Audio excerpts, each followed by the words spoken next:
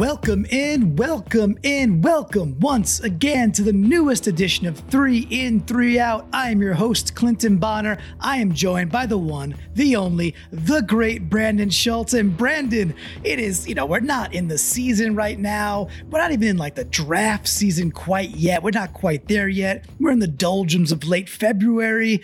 And yet, Brandon, we're not going to go through 3 ins and 3 outs like we normally might, but boy, oh boy, do I have 3 things I do want to chat with you about today. You've got 3 things you want to chat about. We have an interview. We are completely blowing up the 3 in, 3 out format for this episode, and I can't wait to get into it. Sometimes you got to zig when the world zags, Brendan. You have to, and we have a great example of that with today's guest who's coming on a little bit later. We have Patrick Dees of Fan Controlled Football. It's up on Twitch. Seahawks fans, I know you've seen the clip going around about Marshawn Lynch being in the announcer booth. And so, when we saw that going around, and Clinton's been on top of this Fan Controlled Football all along. He's an owner of Marshawn Lynch's team, a co-owner with Marshawn Lynch. So we decided to go out and well, not we, Clinton went out and decided to get the guy who's set it all up, and we're going to be talking to him today on the show. Fired up for that. Let's get rocking and rolling. Brandon, the offseason is typically, especially for Seahawks fans, it can often be kind of what? Give me a descriptive word there. Or even better yet, this offseason so far has been ridiculous. Ridiculous. No, that's a pretty good word. It's with the whole, with everything with Russell Wilson being the marquee. It's too ridiculous, too early, if I can use 4 words. Too legit to quit, too ridiculous, too early. And then, we're in the vein and in the love, the allure of 3 in, 3 out, we're going to put the Russell Carrington Wilson talk and put it to the side. Everybody's still talking about that. Even today, there was more like, oh, it starts with 3 first-round picks, and now there's a price on it. I'm like, shut up. Just shut up. Yeah, and $40 million cap hit later, we're not trading our franchise quarterback, so be quiet. However, beyond that ridiculousness, there's also a lot of dumb things. So in that spirit of 3 in, 3 out, Brandon, I've carved out 3 really dumb things I keep hearing about our Seahawks that I want to put on blast.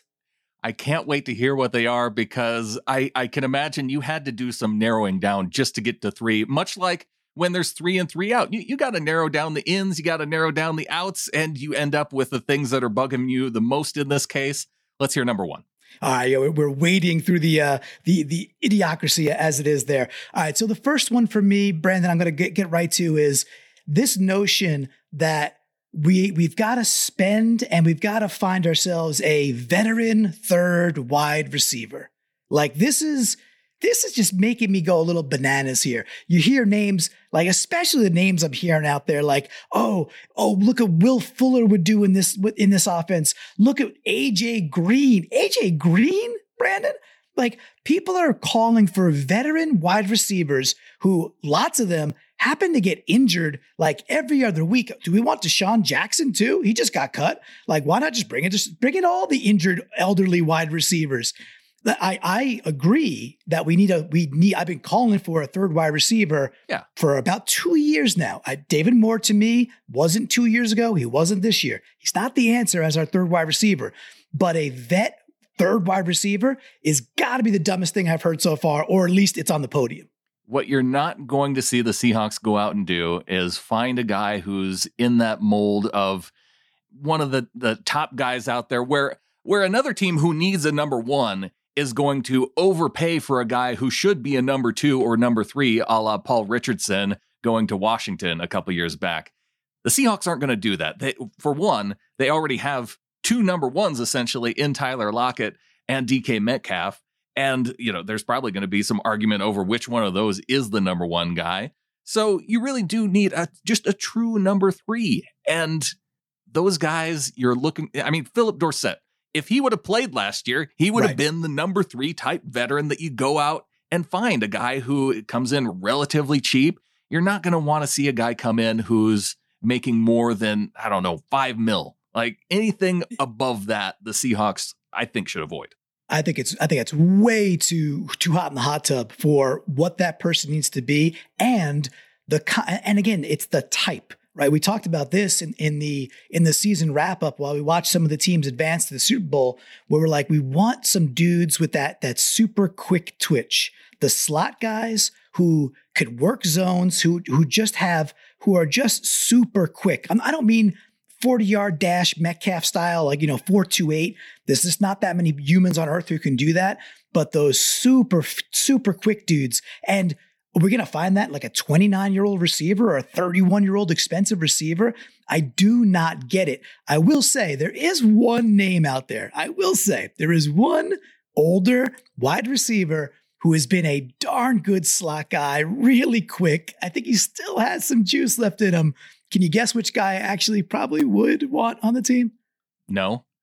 I would be okay with Golden Tate coming back to our Seahawks, man. I don't know if it's just that he was one of my favorites. And then when we cut him, I felt like we lost a piece of like our identity. In fact, we didn't cut him, did we? What was he? No, he was free agent.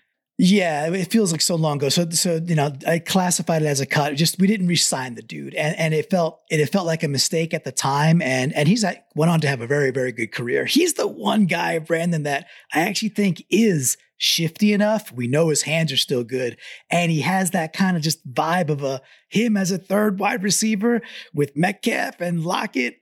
I could get behind that. How do you feel if Golden were to come back to town? The name that I'm looking at, if I had my guy that might fit within the system, especially with Shane Waldron coming in, it would be Josh Reynolds, who is a free agent from the Rams and a guy who, he had his most prolific year last year with 618 yards. And I don't think he's going to be a super expensive guy. And so that's probably more the type of name that I could see the Seahawks going out and getting, especially coming from that Ram system.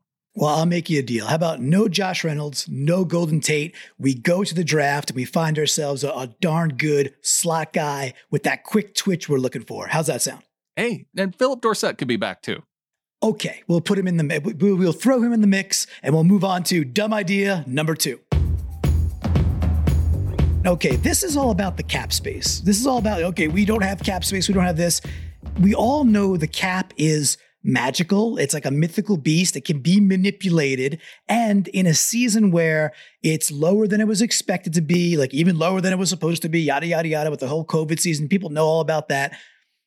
I get it, but there are some dumb notions going around. And the dumbest of the dumb is this concept of quote unquote freeing up cap space by cutting really good veteran players.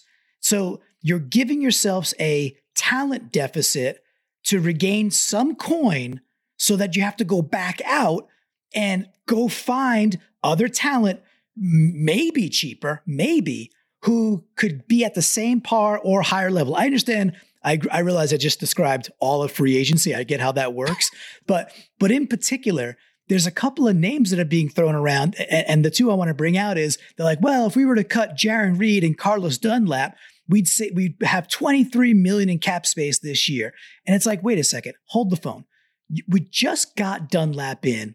He outperformed. He's on a contract that we can flip in the sense that we could pay him more, gladly pay you Tuesday for a hamburger today. We could pay him more in bonus, push the money out to years where there will be a balloon in the cap again post-COVID, and keep Dunlap, who's been darn good. And then, by the way, Brandon, how did Jarran Reed perform when he had a suitable defensive end next to him in Carlos Dunlap? How did he do? Oh, yeah. His play in the second half of the season went up as soon as he had that pairing with Carlos Dunlap.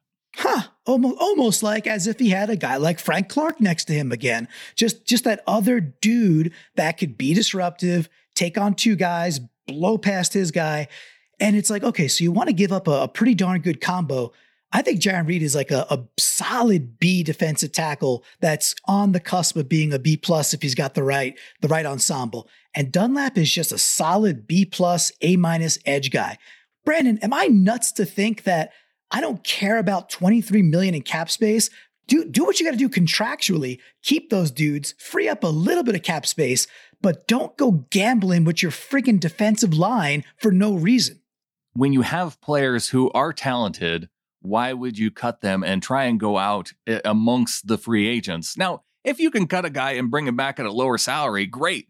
But that doesn't work out all that often. Usually when you cut a guy, he's like, well, okay, I'm going to go somewhere else then, somewhere where I want to go. Carlos Dunlap didn't choose to come here. He came here in a trade. So he would have all the other teams to go to try and decide who he wanted to go to next. And really, $14 million for a pass rusher, that's not a ton, especially for the caliber of pass rusher that we saw when he came to Seattle last year. So I am in agreement with you, Carlos Dunlap. You got to keep that guy. I just get a sense that, Clinton, there is a segment of, and maybe it's of every fan base, but there is a salary cap nation within our segment of the fan base that they just can't wait to see how much money that they can free up to see what's available to go spending. And it doesn't really matter who they're targeting. It's like they want the pot of money, and the pot of money is the goal. And if that were the goal last season, KJ Wright would have been cut off this team, and he wouldn't have had the outstanding season that he did.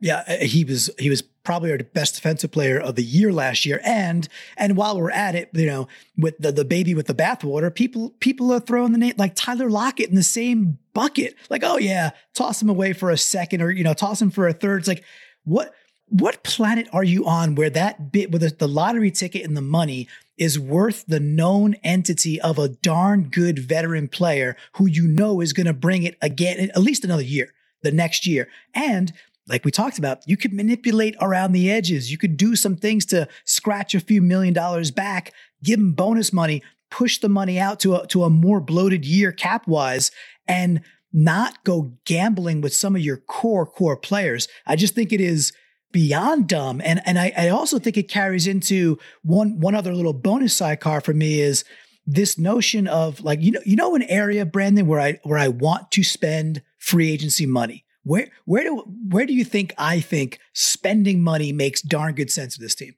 If you are like me, it is offensive line, defensive line, and that's about it. Yeah. You know why? Because you're a smart freaking dude. I mean, I watched the Buccaneers destroy the quote unquote best team in the game with the Chiefs there through the defensive line. And then, oh, by the way, they had their way with the Kansas City Chiefs defensive line because they blew them off the ball, and Fournette and company, they ran all over them. They ran 35 times that game in a league where running doesn't matter. And yes, go get your sure thing B, C+, B+ linemen, pay for them, and then get the rest of your stuff through the freaking draft and through trades. Like, I don't even think it's that complicated. And Brandon, that's my sidecar dumb to be, because that's another thing I keep hearing is like, oh, we could just go to the draft for linemen. No, we need linemen this year. We need them to be better this year. We need a new center and a new left guard because Iupati just freaking retired. Yeah, everybody who is pointing out the fact that Russell Wilson could be traded just because he's 32 years old and now he's starting to get toward the older side of quarterbacks in the NFL. The Seahawks are in win now mode, not rebuild mode. So when you're in win now mode, you got to go out, find the vets, and whether it's bargain or maybe you got to pay the guys, actually, that's what the position this team is in. And, if they have to start trending more toward what other teams are doing to try and push that salary cap off to try and maintain that win now mode as long as they can, this is the time to do it. It is the time to do it. And that will bring us directly into our third dumb idea. Are you ready for it? Let's hear it. So for me, Brandon, the other place to not put big money is I want nothing to do with any of these big money tight ends. You don't want to trade a sixth round pick for Zach Ertz and take on that $8.5 million salary that he has? Nothing. Remember the word of the day, nothing. Especially Zach Ertz. Like, we're going to go chase another old, another aging tight end. Now, I'm not saying there's bad players there. Everett's a fine player. I think John Smith's a good player who was just in a different type of system where he probably couldn't be a star with Tennessee. With that, I'm like Tommy Lee Jones staring down Harrison Ford as he's about to jump over the waterfall thing in the pipe. And he goes, I didn't kill her. And Tommy Lee Jones says, I don't care. I don't care John Smith is there. I don't care Everett's there. It doesn't matter. Put the money into the O-line and do not spend big money on a veteran tight end. That is dumb idea number 3 for me, where I'm like, oh boy, we talk about fan control football. I want some fan control football, Brandon. I want to be able to control some of these people and say, just grab them by the neck and say, don't be stupid. See, this leads us right into our interview, Clinton. We're going to talk about this fan control football. We've got Patrick Dees. What do you say we take a break, we come back, and we talk about everything that goes into this fan controlled football league? Because I know you want to have control. I do, and I'm pushing them buttons.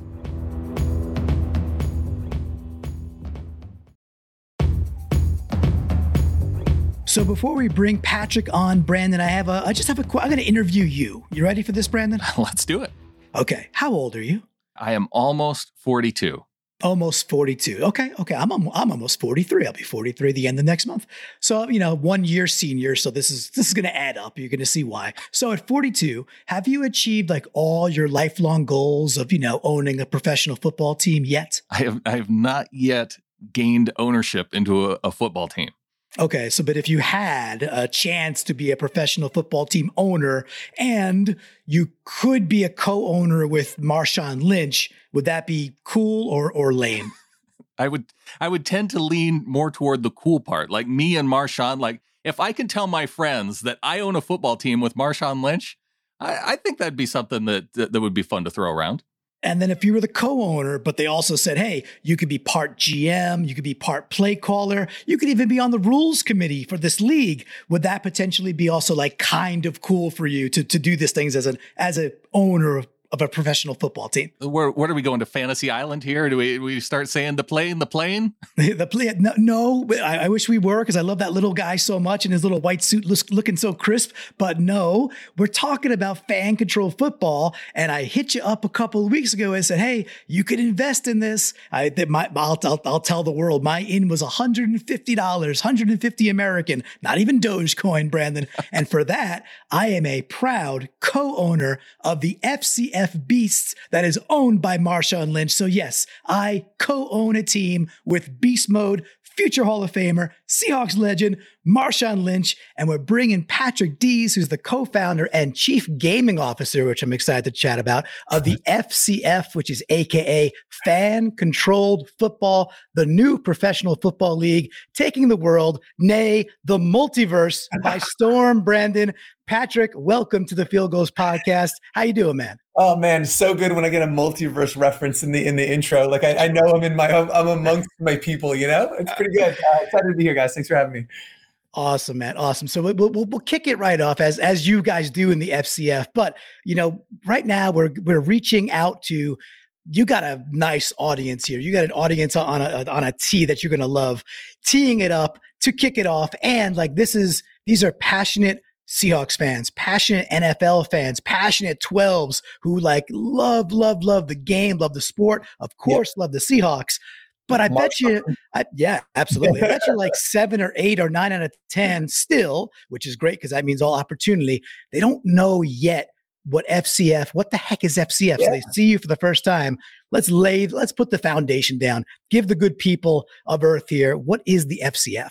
Yeah, man. It's a good question. It's Madden in real life. I mean, just to be very succinct, it is literally, it is a league powered by fans where fans have the opportunity to choose everything that happens on and off the field. So that includes personnel decisions. We went through all of the branding exercises at the beginning of the season. So fans chose the logos of the teams, the colors, the uniforms. They did a rule vote. So they determine what a catch is in the league. And then, they actually, each week there's a live draft and fans are calling plays in real time.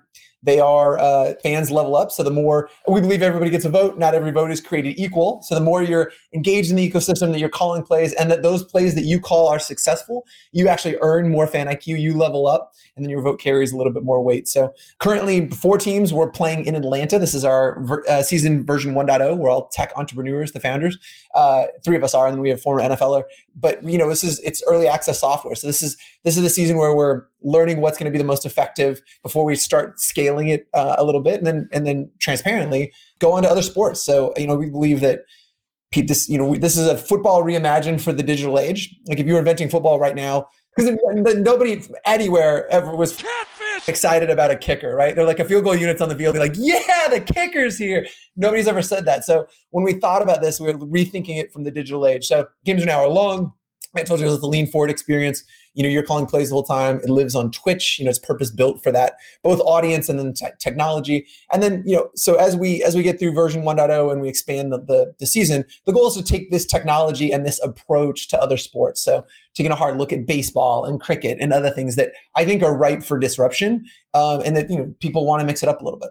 Very nice. I love the idea of baseball and cricket also getting disrupted too, because those are some long games, right? So, yep. So since we are in the multiverse, and Clinton referenced that earlier, I think it's important we talk about the origin story of FCF. Sure. Marshawn Lynch is involved with this, and I hope people saw his clip that went out in week 1 of him in the announcer box talking about eating salad, because that was dynamite. And Richard Sherman also a part of it too. So how did this all come together? Well, so what I think people didn't see, and definitely go check out that clip, I'm in the booth for this game, and Marshawn came up, and Marshawn, for the life of him, does not remember my name. I've met the man 10 times in real life, spent a lot of time talking to Marshawn, calls me Big Dog consistently. So runs into the booth, literally, because I have no idea what my name is, runs into the booth. He's like, "What's up, Big Dog?" Punches me in the kidney, and then takes my mic and goes, "He's catfish mine." And I was like, "Well, I literally just put my headset on him." It's like, "Go, dude, go." And we got that kind of clip. Where did it come from? So I mentioned we were, entrepreneurs, prior to this. 3 of the 4 of us were venture-backed startups and had done a lot in that world. I specifically was partnered with our co-founder and CEO, Saurabh Faruti. We were partners in a business called FlipSwap, which was ostensibly was a Kelley Blue Book of cell phones. It was an algorithm that in real time would determine what your phone's value was in secondary markets all over the world. And we were young, venture-backed startup, trying to figure out what we were going to do what was the next thing? We knew we made a really good team. We had a lot of good pieces around us. And what was the next thing we were going to do? We knew there was an exit coming. And Sora kept saying, well, he turned me into a Cowboys fan, which I know your audience is going to love. I'm not. I'm embarrassed about it. I'm a closet Cowboys guy. But it was a function of the fact that I would, big Niners guy growing up, but he was such a manic Cowboys guy, as they are, that I knew how my Mondays were going to be based on how well they did on Sunday. Do you know what I mean? So I found myself tuning in and be like, come on, just please catfish, or just come on. And so because Mondays were just so much better if the Cowboys won. And so a lot of this started for me, and it's a little different vector for Grant Cohen and Ray Alston. But so and I were talking a little bit about what we were going to do next, and he jokingly said, well, I'm going to buy the Cowboys, which is utterly ridiculous because we were in our mid-20s. Jerry Jones is still going to outlive us. We all know that. And that exit was not going to be big enough to buy the Cowboys. So what was it that we were going to actually do next? You mentioned my title. I'm Chief Gaming Officer, which is the ridiculous title you can do when you found something. But I'm the video game guy of the group. I actually learned how football works through playing Madden.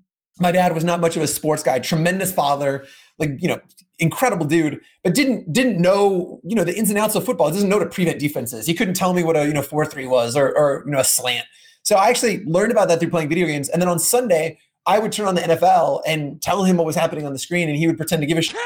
But it was just a way for him to spend time with his kid. And so for me, that the idea of real-time play calling and that lean forward experience has always been part of football. So we started exploring what would that look like. And so we had some stops and starts. Saurabh and I owned the Las Vegas Outlaws, which is a one and done AFL team. We learned with Vince Neil from Motley Crue on another podcast. I'll spend a ton of time telling you what a dumpster fire of a human being Vince Neil is. But needless to say, Dr. Feelgood was a great album. Perfect for Vegas is what I will say. But then we had an opportunity with the IFL, and this is where this really got kicked off. Was if you're fans of the podcast know it's the indoor football league. It's kind of the premier indoor league right now. We'd fallen in love with the game because 7-on-7 is fast, and nobody knows it. I don't think it's this really popular format of the sport, but we fell in love with it. We approached the commissioner of the IFL. The guy's 35. He looked like he was 15. And we said, look, we got this crazy idea. We partnered with Grant Cohen, who's another venture-backed startup, whip smart dude. And Ray Alston, drafted by the Jets, played 6 seasons in Chicago, killer DB, great guy, who'd also been thinking about kind of fan-controlled sports. And so we went to the IFL and just said, hey, look, we want to let fans run a team start to finish. And they laughed at us. They said, we love you guys as owners. That's a crazy idea, which is the reaction we want. And we did it. And our hypothesis was if we put fans in a position to be successful, that they would be. And so we just let fans turn it up. I mean, Fan IQ, you guys know this. Like football fans right now know more about the game than they've ever known with the advent of Madden and fantasy. People know this game. And so we essentially just turned it over and said, run the team. So they chose where we played. We ended up being in Salt Lake. It was we looked at the geographic footprint of the league and negotiated a bunch of leases, and we ended up, fans voted us in Salt Lake. I got on a plane, I flew to Salt Lake. I looked down the barrel of a camera and said, you guys can name us anything that you want. And it was right around that Bodie and McBoat face time. And I was like, can you name us Team McTeam face? So I sat down, there was a chuckle in the room, and Saurabh looked at me, he was like, they just got the app open and there's 87 votes for Team McTeam face. He's like, what are you doing? Like, stop. So we were almost named Team McTeam faces, which I think would have been awesome. But fans voted on our name. We were almost named. The number 2 name was the Storm and Mormons, which would have been incredible in Salt Lake. The swag would have been incredible. But they named us the Screaming Eagles because there's a military base just outside of the city. And look, they chose our logos, our colors, our mascot. They voted on our cheerleaders, which is the vote that had the most fraud in it, by the way, because T. Cook at Apple.com voted for one cheerleader like 2,000 times, which I thought was pretty great. Yeah, and they interviewed. We did our interviews for our coaches live. They chose our coach, and then in 2017, fans called plays in real time. It's a much simpler interface than what we're doing now. But pure democratic vote, whatever the call that was voted for most got run. And then finished with the 3rd highest rated offense in the league. And we hadn't integrated with Twitch. So we it was right around do you guys remember the Twitch Plays Pokemon event where the fans, essentially it was on Twitch, it was this like worldwide thing where fans in the chat would all vote on the next action that would happen in the game. It was literally being run in by people in chat. It was ridiculous. But over the course of 2 months, the chat beat the game. And so it was this really cool crowdsourced experience. And so we came to them and said, hey, this is like Twitch Plays Football. And it just blew up. We had 100 different countries calling plays for this ostensibly minor league team in Salt Lake. And so it really gave us a lot of belief that that fans will be successful. The hypothesis was true. And so then, after that league and gets us to now, just take a step back and we said, hey, look, if we're going to do this, let's just reinvent football. Let's literally start from the beginning. It's this game we love. It could be better. Like I said, nobody's ever been thrilled about special teams or kicking. The game should be faster, running clock. We love that 7-on-7 format, but we're playing in a television studio, so you can still run out. There's no walls. But yeah, took a step back and we, raised some capital, and this is kind of season 1.0. We went after, and I'll touch on Marshawn Lynch, and then would love to get to you guys' questions because I'm just talking. But what we did was said, I've always been really inspired by Mark Cuban, and so one of the things that we said was like, look, we got 100 different countries calling plays for this team in Salt Lake. They really don't care if we were in Boise or Nebraska, or they didn't, literally, people in Taiwan didn't care. We decided we wanted to go out, as opposed to having it be geographic based, we wanted the identities of the team to be around these personalities. Like the way Mavs are Mark Cuban. You know what I mean? That team is just this extension of him. So we put up on a whiteboard a murderer's row of dudes with huge personalities that could carry a team, and in different verticals, right? Like we got Marshawn Lynch, Richard Sherman, Quavo, we wanted the hip hop stuff. We got a lot of Greg Miller and the Kind of Funny, which is, digital native groups, but just huge personality guys. And it was a pretty easy pitch. You get almost anybody and say, do you want to own a football team? And they're like beachfront property, right? There's only so many football teams you can own. And so all of them were really in and love the concept. And we fast forward and we've got all these really interesting guys and ladies participating from an ownership perspective. Which is awesome. So I get a lot of vibes here, man. I get, you want to own the Cowboys, kind of like Homer Simpson or Saurabh wanted to own the Cowboys. Yeah. And then there's got to be a Hank Scorpio somewhere who gives them the Broncos, which ends up being the Salt Lake team. And you also have this flavor of, you grew up playing Madden, and that was your introduction, which for me was the first game I could really remember football wise was really Tecmo Bowl, and the second Super Tecmo Bowl. And then of course that bled into Madden. But like you said, the fan IQ is so freaking high at this point. And Brandon, this world so well with being a podcaster for so many years. There are so many fans who know so much more, even than the personalities that are on TV, than the talking heads that are out there that are even more involved, which is super impressive. So I love the crowdsourcing angle. I love the fact that you guys are tapped and wired into so many people. And you actually answered something I was going to ask later too about was it your decision from Jump Street to be like geolocation neutral, because your game's being played in like Duluth, Georgia. Yeah. But hey, it's a studio, like you said, but the post-COVID world, will it be in multiple locations? Will there be any sort of attachment to a city, or no, it's just about those personalities? Well, so we actually, one of the reasons, a lot of the investment community was really excited about Fan Control Football because we'd been thinking about fanless sports before COVID, right? Like, our audience is all digital and this is built for digital natives. And so we were always, the intention was we'd have a couple hundred people there live to create atmosphere, but and most of those seats, we wanted to be things that fans won, right? An opportunity to party with Marshawn, right? Like we had a sponsorship lineup for a bar. We wanted this party atmosphere, but we'd already been thinking about that kind of from the beginning. COVID happened, complicated the world, but not our model necessarily. Again, we really rethinking the model. It's a shared services model where like all of these teams, they share trainers and they share facilities, and it's like orders of magnitude cheaper to do something like this than it would the AAF would be necessarily. And so it'll always be geographic neutral. I think the idea is post-pandemic, we will go on a road show, right? So I think the idea would be we've got, again, we're redefining what the relationship between player and fan. And to do that, we've broken down the walls a little bit and said we've created these 6 studio shows that are taking place inside the bubble. Shows like Deep Fade, it's a barber show, and Tape Don't Lie, which is where these guys get a review tape with coaches that are all on Twitch, and you get to know the players. I think the idea would be, each year or each season, we're 2 seasons a year, we would go to a different city, right? Like ideally, Dallas would be an amazing city, and then have that shoulder content around the league be reflective of the local community and the local flavor and whatnot. But largely, post-pandemic, there would be a couple hundred people live, but the idea is always that this is purpose built for digital fans. Well, if people are just now tuning in to Fan Control Football, they missed a heck of a weekend this past weekend, Patrick, because you guys had your first overtime game, which ended in a score there. And then you had another game that ended on the very last play of the game. And so I have to think that people can tune into that and maybe go back and watch the highlights or even catch full games if they can do that somewhere. And they're going to get a sense of really what this game's all about. Yeah, we're thrilled. Again, we treated it like software. We built a rule set, and then we went and tested the shit out of it, just over and over and over. Like what's fun, what makes for like high scoring, fast paced, balanced games. And part of that is that draft too. Again, real time weekly drafts, and again, we've given fans all these ways to get to know players through this shoulder content. So they've got this opportunity to get to know these guys. It gives them a reason to watch both games because it's only 4 teams. There's 2 games. So you get to understand those guys, and then they draft them each week. And so it's led to this really balanced, high-paced, scoring where you're never really out. Like I think the Zappers were up pretty big early, and they comeback was just incredible because again, anything can happen. So we're really thrilled. It was about the turnover. It was right after the big throw down the right sideline, and it was a throw from like the 3-yard line all the way, and I think he went out of the bounds at the 2-yard line. And then on the next play where they're going to run it in, it was a pitch. He doesn't get a hold of the football, and the Glacier runs it back for a score, and then it's right back in it. Like they were about to go ahead by 2 scores.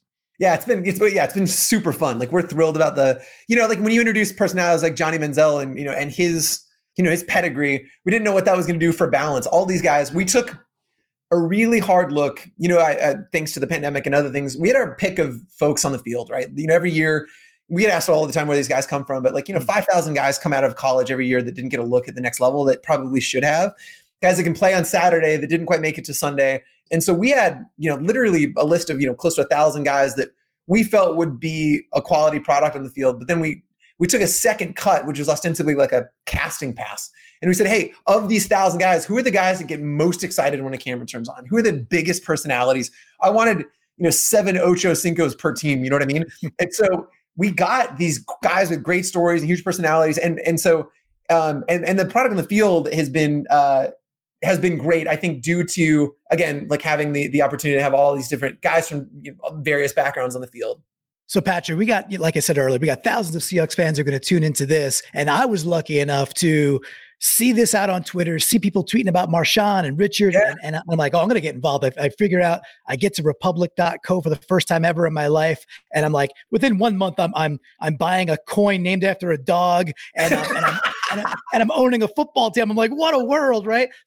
So I get in and I'm able to invest in the beast. And of course I go with the beast because of Marshawn. So I'm all fired up about that. So I'm a pretty proud 2-0 co-owner myself. But now that you're 2 weeks in, the market's getting bigger and bigger. What can people do today? Like, what's the best way they can get involved? Is it, hey, hit the app, hit Twitch, Are there investment opportunities still available? What should the next fan think about right now? Yeah, I think it's a good question. I think the easiest vector in would be download the app. So we were the number one free sports app in the country over both weekends. Download the app and obviously start picking a team. So you'll have your chance to learn about each team, all the different personalities, and find the one that most resonates with you. A lot of Beast fans out there right now. You mentioned Republic. We say power to the fans and mean it a lot. Well, I wanted to give fans opportunity to be able to say you literally own a football team with Marshawn Lynch. It's a cool thing to be able to say. Due to the laws around that we've sold out all of our allocation for that. We're hoping that we're able to open that back up in a month and a half.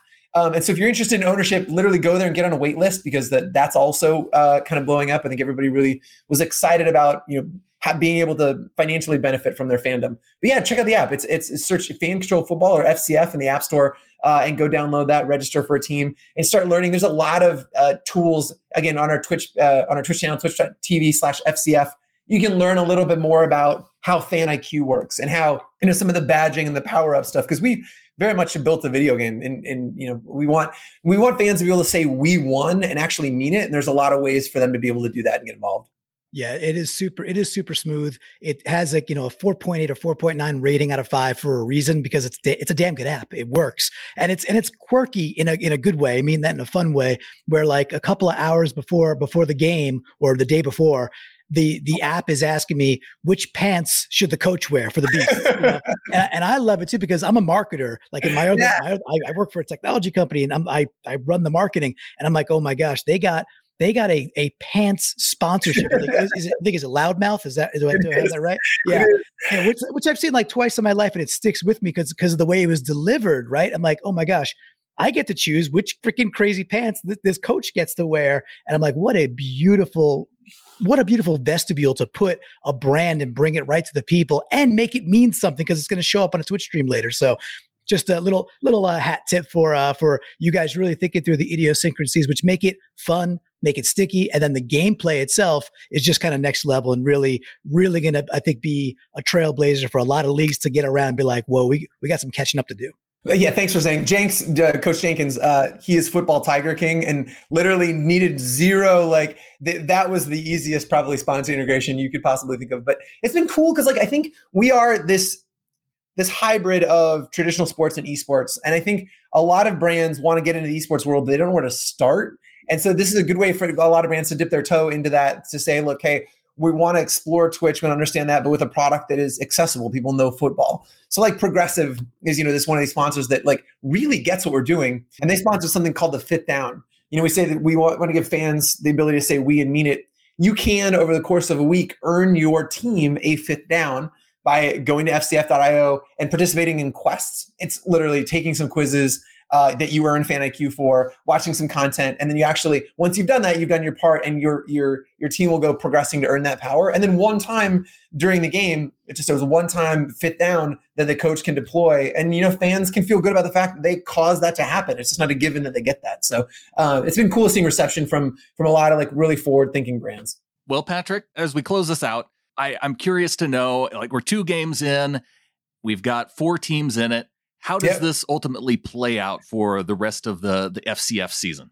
Yeah, it's a good question. It was a bit of a challenge with only having 4 teams and keeping kind of playoff type stuff interesting. Again, so we're drafting over the course of the season. So there's 4 more weeks left. Fans will continue. We're going to have additional franchise players by each team. So there'll be the owners and fans together will choose who they want to be their keepers, if you will, if you're talking kind of fantasy stuff. So the draft's going to get a little smaller. Those teams are going to get locked into week 5. And then coming into week 6, fans are voting on what the playoff format looks like. Whether, we have an option to have there be a gauntlet where 4 has to play 3, then 2, then 1 to go all the way. A lot of choose your own adventure is one of the options where the top seed gets to decide who they want to play first. So fans get to choose that. Again, we're getting a little creative with it, again, with only having 4 teams. But yeah, we've only 4 more weeks left in the season for season 1.0. And then we're doing a really deep postmortem saying, hey, what worked? What can we improve on, and how do we integrate fans, into the experience more deeply? Sweet. We'd love to have you back and get some updates. And as you get the season 1.0 in the books, good luck with the rest of it. It's been a blast so far. And of course, as a co-owner of the Beast, I'll just say, "Go Beast, baby." That's it. Take it home. Love it, guys. Thank you so much for having me. I would love to come back. So we'll definitely do it. Well, a big thanks to Patrick for coming on and talking about fan-controlled football, especially since we had the Seahawks tie-ins with Marshawn Lynch, with Richard Sherman, and very cool to get, just a guy who put this all together on the show and talking about it. Really, really happy to have him on. Yeah, I'm really happy to be a co-owner. Got to tell you. Yeah, you're really rubbing that in too. You were telling me I should get on board with this. I missed my window. Maybe there'll be another window. We'll see. But yeah, it's fun. I'm happy for you, and I'm even happier we got to talk to the man himself. Yeah, good guy, great idea, and I love the fact that they got a cool set of technology that they're already looking to expand with. It's going to be a ton of fun. I'm excited because you could envision a future where those things bleed into things like the NFL too, because why not? Good ideas are going to spread. And coming up this weekend, Clinton, I have adopted now I didn't buy into it, but I have adopted the Glacier Boys as my team, and we've got the matchup here between the Glacier Boys and the Beasts coming up this weekend. So this it's rivalry week for you and me. It is, and perhaps we should, if you want to, we could do a little recap later. Who knows if people want to hear that? But I'm always game to talk football, especially and we could put 100 Dogecoin on the line for a bet. I own more than 100. I'll put 100 Doge on it. Sound good? We're in. All right, there it is. 100 Doge, 100 Doge on the line. Go Beasts. And with that, there's only one thing left to say. Go Hawks. Yeah, go Hawks.